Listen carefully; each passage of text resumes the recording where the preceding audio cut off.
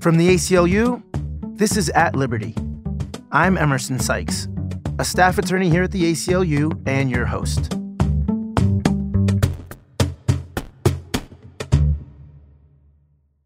A surprise hit from the last Broadway season is an original play that's uniquely relevant to the ACLU's work. It's called What the Constitution Means to Me. Our guest today is Heidi Schreck, the writer and star of the play, which was nominated for 2 Tonys and was a Pulitzer finalist.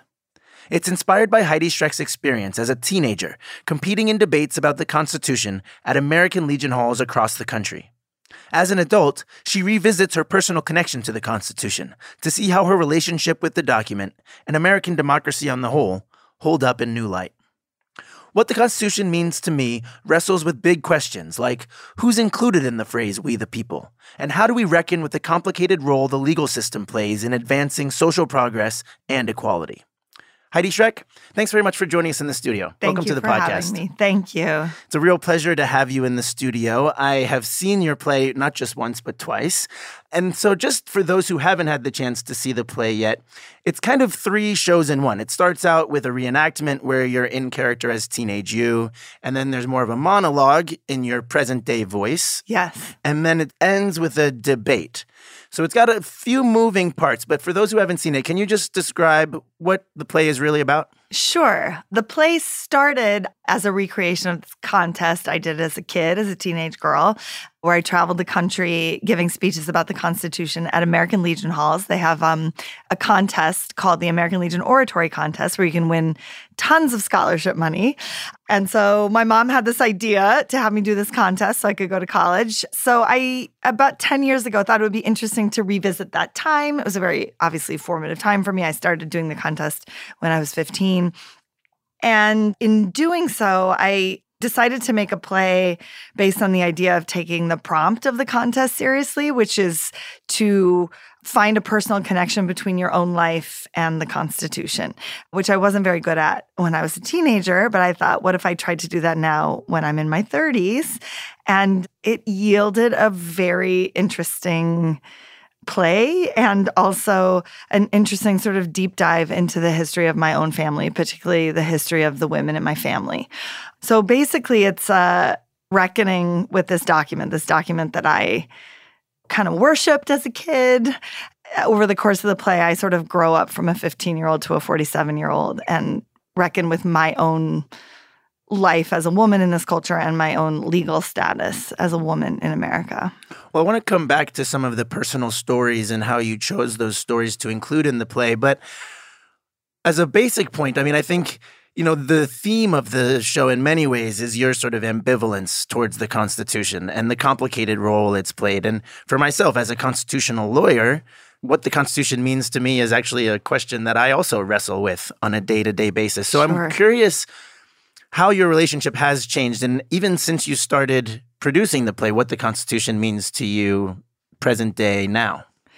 Well, I think the ambivalence came about during the act of making the play. I had really, to be quite honest, hadn't thought about the Constitution a lot in the time period between doing the contest and becoming an adult. You were busy doing some other theater, I things. became a playwright and an actor, and I wasn't busy studying the Constitution.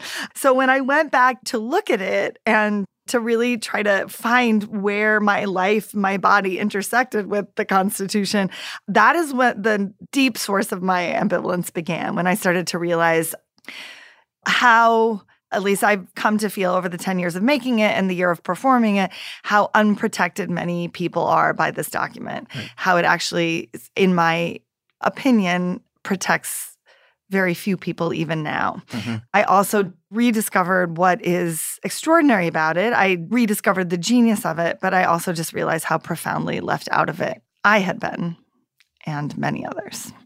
Yeah, and I mean, as an African-American working on the First Amendment, this is a sort of central tension in my work as well, where, you know, the free speech is certainly now has been weaponized against many of the communities that I care about, but also realizing that many of the victories from the civil rights movement and going back even further were facilitated by that same First Amendment. So it's been used both as a tool for progress, but also as a weapon of oppression in many ways. Right. So as you know, at the end of the play, we debate whether or not to abolish the Constitution, and which is in many ways a theatrical conceit. Like, how far can you take this play, which begins with a young teenage girl worshiping the Constitution? Like, how far in the opposite direction can you go? So one of the things we argue about, because this document was made by white men, white male property owners, many of whom were slaveholders. And these are the people we consider to be the founders. But recently, I've been doing a lot of reading into this idea of who the founders of this document actually are. And when you talk about the civil rights movement, the idea that the people, that those are also the founders of the Constitution, right? That Thurgood Marshall is also a founder of the Constitution, that Bayard Rustin is a founder of the Constitution. All the people that have used this document to actually push us forward and understood this document and worked with it in such a way to create progress, we can also talk about them as the founders of the Constitution. And now in our debate, one of the younger debaters, Thursday Williams, who's a genius debater, names herself as a possible founder. Like, there's this idea in which we could all be founders of this document if we actually engage with it and actually try to use it to move this country toward becoming a more humane place to live.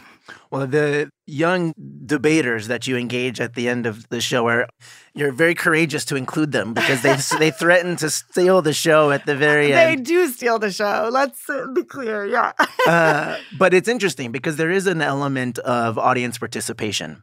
Yes. And there's also a sort of, throughout, the place is trying to seem improvised or at least extemporaneous, yes. But having seen it twice, it definitely is not. I can vouch for the fact that it is very tight and consistent, but the audience does change. Yes. And at the end of the debate, the audience is asked to react to how the debate went and to decide whether or not to abolish the Constitution. So I'm interested, even though it seems as though the play itself doesn't shift night to night, I did notice that different lines were more powerful on different nights, depending on the day's news. Can you talk about how the show has evolved over the time in terms of the reception of the audience? Sure. I think, so the show changes very little, although we do keep evolving the debate. I think as we learn new things and also as the news changes. I don't know if this was true when you saw it, but we switch sides now, so we can each argue either side. But I find what's fascinating is that while the content doesn't change, and I don't tailor it to react to the day's news, because the whole show is an exploration of the 14th Amendment, Section 1, and the 9th Amendment, and also an examination of 230 years of history, there's always something in it related to what is happening on that day. And so what I've discovered is that the play just changes depending on what the audience is bringing in with them and what I'm bringing in with me. The subtext of the show changes because we're all reacting to what's going on in the country on any given day. And so I've had people come to the show and say, oh, the play, did you make it all about abortion because, you know, what's happening in Alabama and Ohio? And I'm like, well, first of all, it's not all about abortion. And second, no, I didn't change it in response to that. Or they'll come and say, is this because of what's happening on the border with the camps? Is this why you're talking about citizenship? Is this why you're talking about the due process clause? And I say, no, that's always there. But I think depending on what's happening at the moment, different parts of the show become more vivid for people. And people also become more emotional. I certainly do. My emotional trajectory of the play changes depending on what's happened that day or what I'm reading about or hearing about.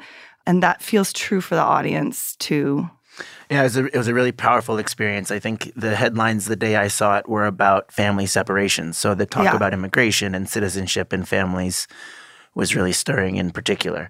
But I'm interested in how you chose the parts of the Constitution and the themes that you wanted to pick up. Obviously, it's a pretty unwieldy document, and there's plenty to choose from in terms of interesting stories and relevant pieces that speak to our present day. But you focused on the 9th Amendment, which was critical in terms of saying that there are unenumerated rights. There's a penumbra of rights wherein we find the right to privacy, wherein we find the right to an abortion. And then the 14th Amendment was also a big focus. Can you talk about sort of how you picked the issue areas as well as the cases and the amendments that you went for? Sure.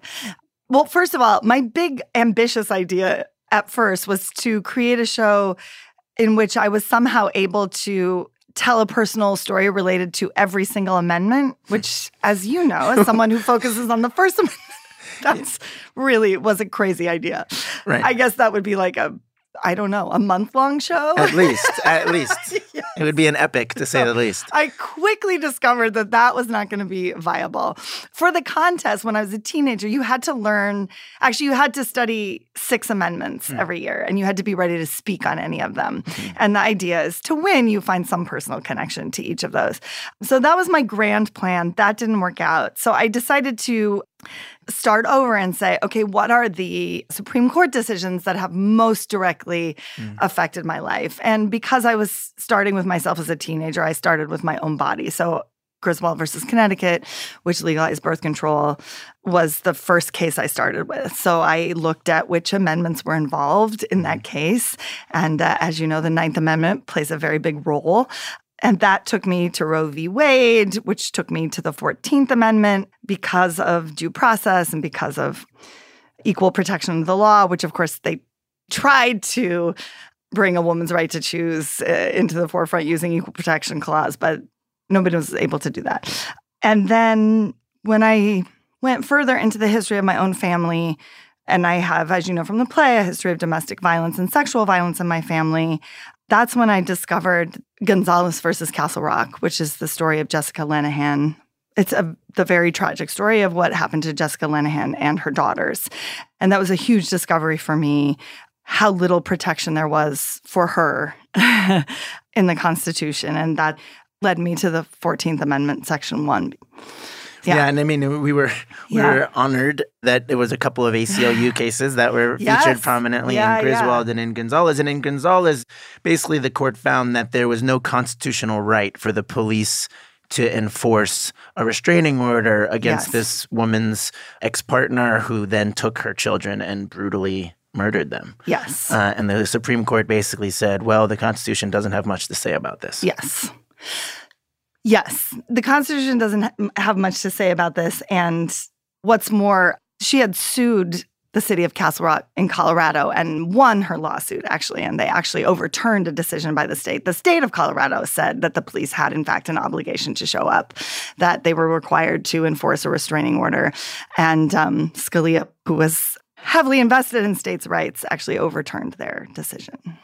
You know, the ACLU, we win a lot of cases, but we also lose a heck of a lot of cases. And in the Gonzalez decision, we actually were able to get some vindication from the regional court, the Inter-American Court on Human Rights. But in any case, you know, we lose a lot of cases, and you'll go down to the 17th floor and hear a lot of people saying, oh, all hope is lost. Why do we even do this? What's the point of going to the courts? They're all a bunch of you-know-whats. Now, I'm glad to say that usually we wake up in the morning and we go back to our desks and we keep pounding. But as you sort of went through this journey, I was interested in hearing, as a part of the play, that you were pre-law. Yes. As an undergraduate. For a very short time. Well, I could see you, As soon as I got cast in the play, I was like, forget the law. Well, but it was interesting because I could totally see you as a ACLU attorney in an alternate universe. So I'm wondering if it was just clearly following your obvious passion towards the theater, or if there was some early inclination that actually a life of fighting these battles in the courts is actually not going to be an easy one. I mean, first of all, I'm honored that you would even consider me as a possible ACLU. You'd be a wonderful attorney. colleague, I'm sure. I am very grateful to the ACLU, and in creating the play, I've become more and more impressed by the work that you all do, the people I've met. You know, we just had a reunion for Jessica Gonzalez and all the attorneys who have worked on her case, both with the Supreme Court and with the Inter-American Human Rights Commission. And I was incredibly moved by the number of attorneys who work for the ACLU who have been with her case for 10 years, who have devoted their lives to getting justice for her and her daughters. I just think the work that you do is incredible. So I entertained the notion of being a lawyer for a very short time. I think it came out of my love of history and also the fact that I was a debate kid all through high school. But I think my interest, even at that time, was mostly in storytelling, in theater, and performing. And I know that the two can intersect, but it became clear to me that my interest was in storytelling. So. Well, and as you've said, storytelling is a lot of what we do. Yes. And one of our our most frequent guest is one of our attorneys who works on voting rights, who's a former actor. And so this sort of performative aspect of the law also makes its way into the play, where you play some audio from the Supreme Court. And it's not so much that you're questioning their legal argumentation or anything about the reasoning or even the facts of the case per se, but there's something about the human quality of how these people were interacting during the Griswold case that really speaks volumes about where the country was at the time. Can you just describe this? It's an unforgettable part of the show. Yes. So when I first started doing my research, I, of course, discovered Oyez.org, which is an incredible resource. I highly recommend it. It's a recording of pretty much every Supreme Court case that has been argued since recording began, I believe. It's an incredible resource.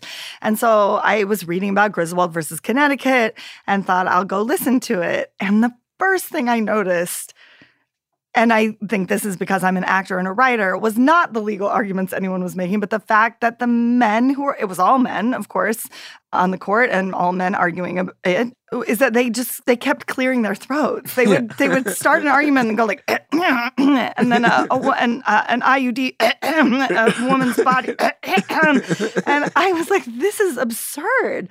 And I really listened to the whole thing, and it truly is the frequency I was listening to was how these men were feeling while they were talking about this. And they were clearly deeply uncomfortable with the whole situation, deeply uncomfortable considering talking about, arguing about women's bodies. So then that became the way I listened to all the cases. The first thing I wanted to listen to was like, what are these people feeling while they talk about this? Like, how do they talk about this? What's the subtext here? Which became just as fascinating to me as any of the legal arguments. It's funny, too, because a constitutional scholar came and said, how long did it take for you to discover that clip where the justices are clearing their throats? I've listened to this case, and I've never heard that. He's a man. And I was like, it's the first thing I noticed. Yeah. And it happens through the entire argument. Yeah. I don't know how you can miss it. But yeah, clearly I'm listening for different things, maybe because my occupation is different than yours. So, well, I had a similar experience listening to Oyez for a case on the First Amendment where we were defending a Nazi sympathizer, essentially, which we've done on more than one occasion. I assure you it's not most of what we do, but it is what we do occasionally. And what was notable to me was sort of at the very end, the person who was arguing the case basically just threw in as a footnote, and of course we think that his ideas are silly and stupid. But you can imagine if someone were arguing that case today, those type of sentiments would probably be a lot more front and center than an addendum at the end. Oh, by the way, we actually don't agree with this guy. Right. And so thinking through like why or how gender has evolved through the Constitution. Obviously, women are not included. There are no female pronouns in the Constitution. Right. And we're explicitly excluded on a number of occasions. Yes. And I'm just curious how you see the current moment, especially in terms of gender-based violence and abortion rights in the current moment, in light of how you've done this research over the last 10 years. How does that inform how you consume the day's news on these issues? First of all, I think we need an equal rights amendment. I'm personally for a very broad equal rights amendment that specifically, explicitly states that there cannot be discrimination based on gender, sex, race, sexual orientation, that doesn't just cover women or, the quote-unquote she, her pronoun. As I'm sure you know, I talk about in the show, 179 constitutions have explicit gender protections written into them. Ours is not one of them. And when I read the news now or when I read about cases, I often think, would we be able to address this through law if we had explicit gender protections written into our Constitution? Would this be an easier problem to solve if we had that? I think yes.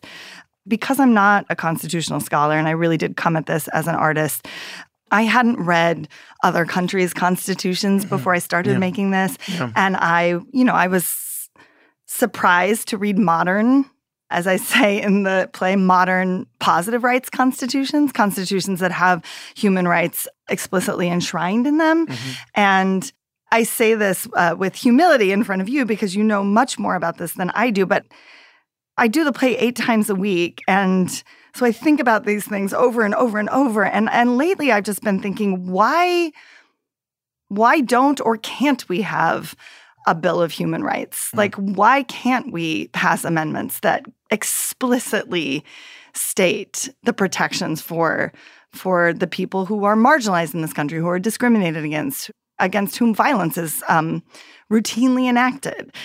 I don't think we should abolish the Constitution, but I wonder if we could amend it to explicitly protect human rights. Well, and my background is actually, before I came to the ACLU, was working in international human rights. And so was working in a lot of countries in sub-Saharan Africa that have much newer constitutions, including South Africa, which is sort of the paradigmatic example of a positive rights constitution. And having worked in South Africa a great deal over the last decade, one is struck by the fact that having a positive rights constitution doesn't necessarily cure all that ills within the society. That's not to say one shouldn't have it. Right. But it gets to the question of sort of, if what we really are interested in, I'm a staff attorney at the ACLU, but I don't necessarily consider myself a law nerd per se. Like, what I'm really interested in is positive change in the world, right? Like, we want to see people suffer less. We want to see people's rights respected. And if we can do that through constitutional amendments, through statutory victories, through case law, but also through the political process, and also through art, and also through all these other mechanisms by which people change and societies change. So how do you see the impact or the mission of your work? I know it's art in and of itself. It doesn't need to explain itself. Right. But given that there are all these different ways that different people are trying to push for a more just, a more equal world, do you see yourself as a part of that more general movement? Or are you really just from an artist's perch commenting from the side? I didn't make the play out of a desire to be an activist or to participate in that way. I made the play like I make all my other plays, by starting with a question, an idea, an image. And for me, the process of making the play has been a process of wrangling with really deep questions about who I am, who my family is, where I am situated as an American, what it means to be American, my own history, the history of this country. Like, it's been actually a fascinating and sometimes traumatic reckoning with all of those questions. I guess that's all to say. I went into the process from a place of innocence. Like, I have a lot of questions. I have a lot of things I'm trying to figure out. I want to see where this idea takes me. I want to see where this question takes me. Now, obviously, I never expected the play to have this kind of reach, or certainly I never expected it to be a piece of commercial theater. I don't make commercial theater. That's not the kind of theater I was making before this happened. So, but clearly people are connecting with these questions, which makes sense to me, especially at this point in terms of what's going on in the country. So now, I guess what I hope to do is not so much be commenting, but to kind of move people and inspire people to look at the same questions I'm wrangling with. And if there are things I've discovered that are helpful to people, or people want to take those ideas and run with them, that would be really exciting to me. It's really powerful, and I'm sure no one could leave the theater without these big questions in their head. I think I can't resist the urge to give one note from a democratic and legal perspective, or at least it's more of a question than a note. Sure. So we talked about the fact that there's a debate at the end, and you mentioned that it's about abolish the Constitution versus keep it, which, as you said, is a theatrical device, and it gets people involved, and the audience is encouraged to scream when they like something and boo when they don't, and it's great, and it gets a little raucous. And then at the end of the debate, everyone's fired up, and then one audience member has the job of deciding once and for all whether we abolish the Constitution. And I don't know if this was a commentary on the role of courts, where we have these unelected folks making the final decision, despite the fact that we could very easily poll the audience. So I'm interested, why have a person choose at the end rather than an audience poll? Whether was this a conscientious commentary on the unelected judiciary, or was it just a little easier than trying to figure out whether the yays or nays have it? That's a fantastic question. I mean, sometimes I do say, but since we don't live in a real democracy, this one person is actually going to now decide. Nice. And I will also say this. The first idea was actually just to see what someone would do. And we actually had a woman form a committee one night. She did. She chose several audience members. They got together. They conferred. And she was like, we don't decide. We want to keep but amend it. And I'm like, well, that's keeping. So you're keeping. Right. The thing is, if you have the whole audience decide, then nobody's actually responsible. Fair. And I think we did think it would be interesting to hand over the responsibility to one other person. I agree with you. In studying, for example, the South African Constitution, which I think is beautiful, I recognize the great chasm between that document and what is actually happening, how it gets enacted. Right. And so one of the things we're saying at the end is to try to fire ourselves up and fire people up to say, if you want a different kind of country, then you're going to have to work your ass off to make that happen. And so I think that's one of the goals of putting it into one person's hand to say, this is on all of us, but it's also on each of us individually. Well, I think the first time I saw it, the person said to keep and was cheered. And the second time, the person said keep, and they were roundly booed by everyone in the audience. Interesting. Wow. Did you notice a difference in the audience? Who was in the audience? They were a little bit older the second time around. I think the news in that day was particularly bad, so people were really ready to burn the whole system down. Yes. There have been a couple points in the news cycles where it seems like the audience perceives everything as being so stuck, so bad that they want to burn it all down. Well, from burning it all down, maybe we can think of something a little bit more hopeful. Yes. So what's on tap next? I know the play got extended into August, and then it's going on a national tour, as I understand. But what are you looking forward to most? Well, we're taking the show to Washington, D.C. in September for 2 weeks. So I'm very much looking forward to that. I'm quite interested to see what it will be like to do the show. Who might show up in the audience? Who might be there, yes. And also, it does feel exciting and potentially powerful to take it right to where these decisions are being made. And then after that, I'll take a little vacation. I haven't had a vacation in a while. Well deserved. A little break. And then we're casting the tour with someone else. Mm-hmm. So that's going to be fascinating. I'll be working with a new actor, and my great director, Oliver Butler, and I are trying to figure out right now what that will look like. I think to keep the integrity of the play, that person will have to eventually step out and become themselves and reveal something about their own personal story in relationship to the Constitution. So we're figuring out how to do that right now. Interesting. Well, we look forward to it. And those who want to see it before it leaves New York, when does it close? It closes August 24th. And then for 2 weeks in D.C.? 2 weeks in D.C., I think from the 11th to the 22nd or something. And then coming to a city near you. Yes. Heidi Schreck, thank you so much for this wonderful play and also for coming to see us at the ACLU. We really appreciate it. Thank you for having me. Thank you. Thanks very much for listening. If you enjoyed this conversation, please be sure to share it with a friend and help more people learn about At Liberty. You can also rate and review the show wherever you get your podcasts. Till next week, peace.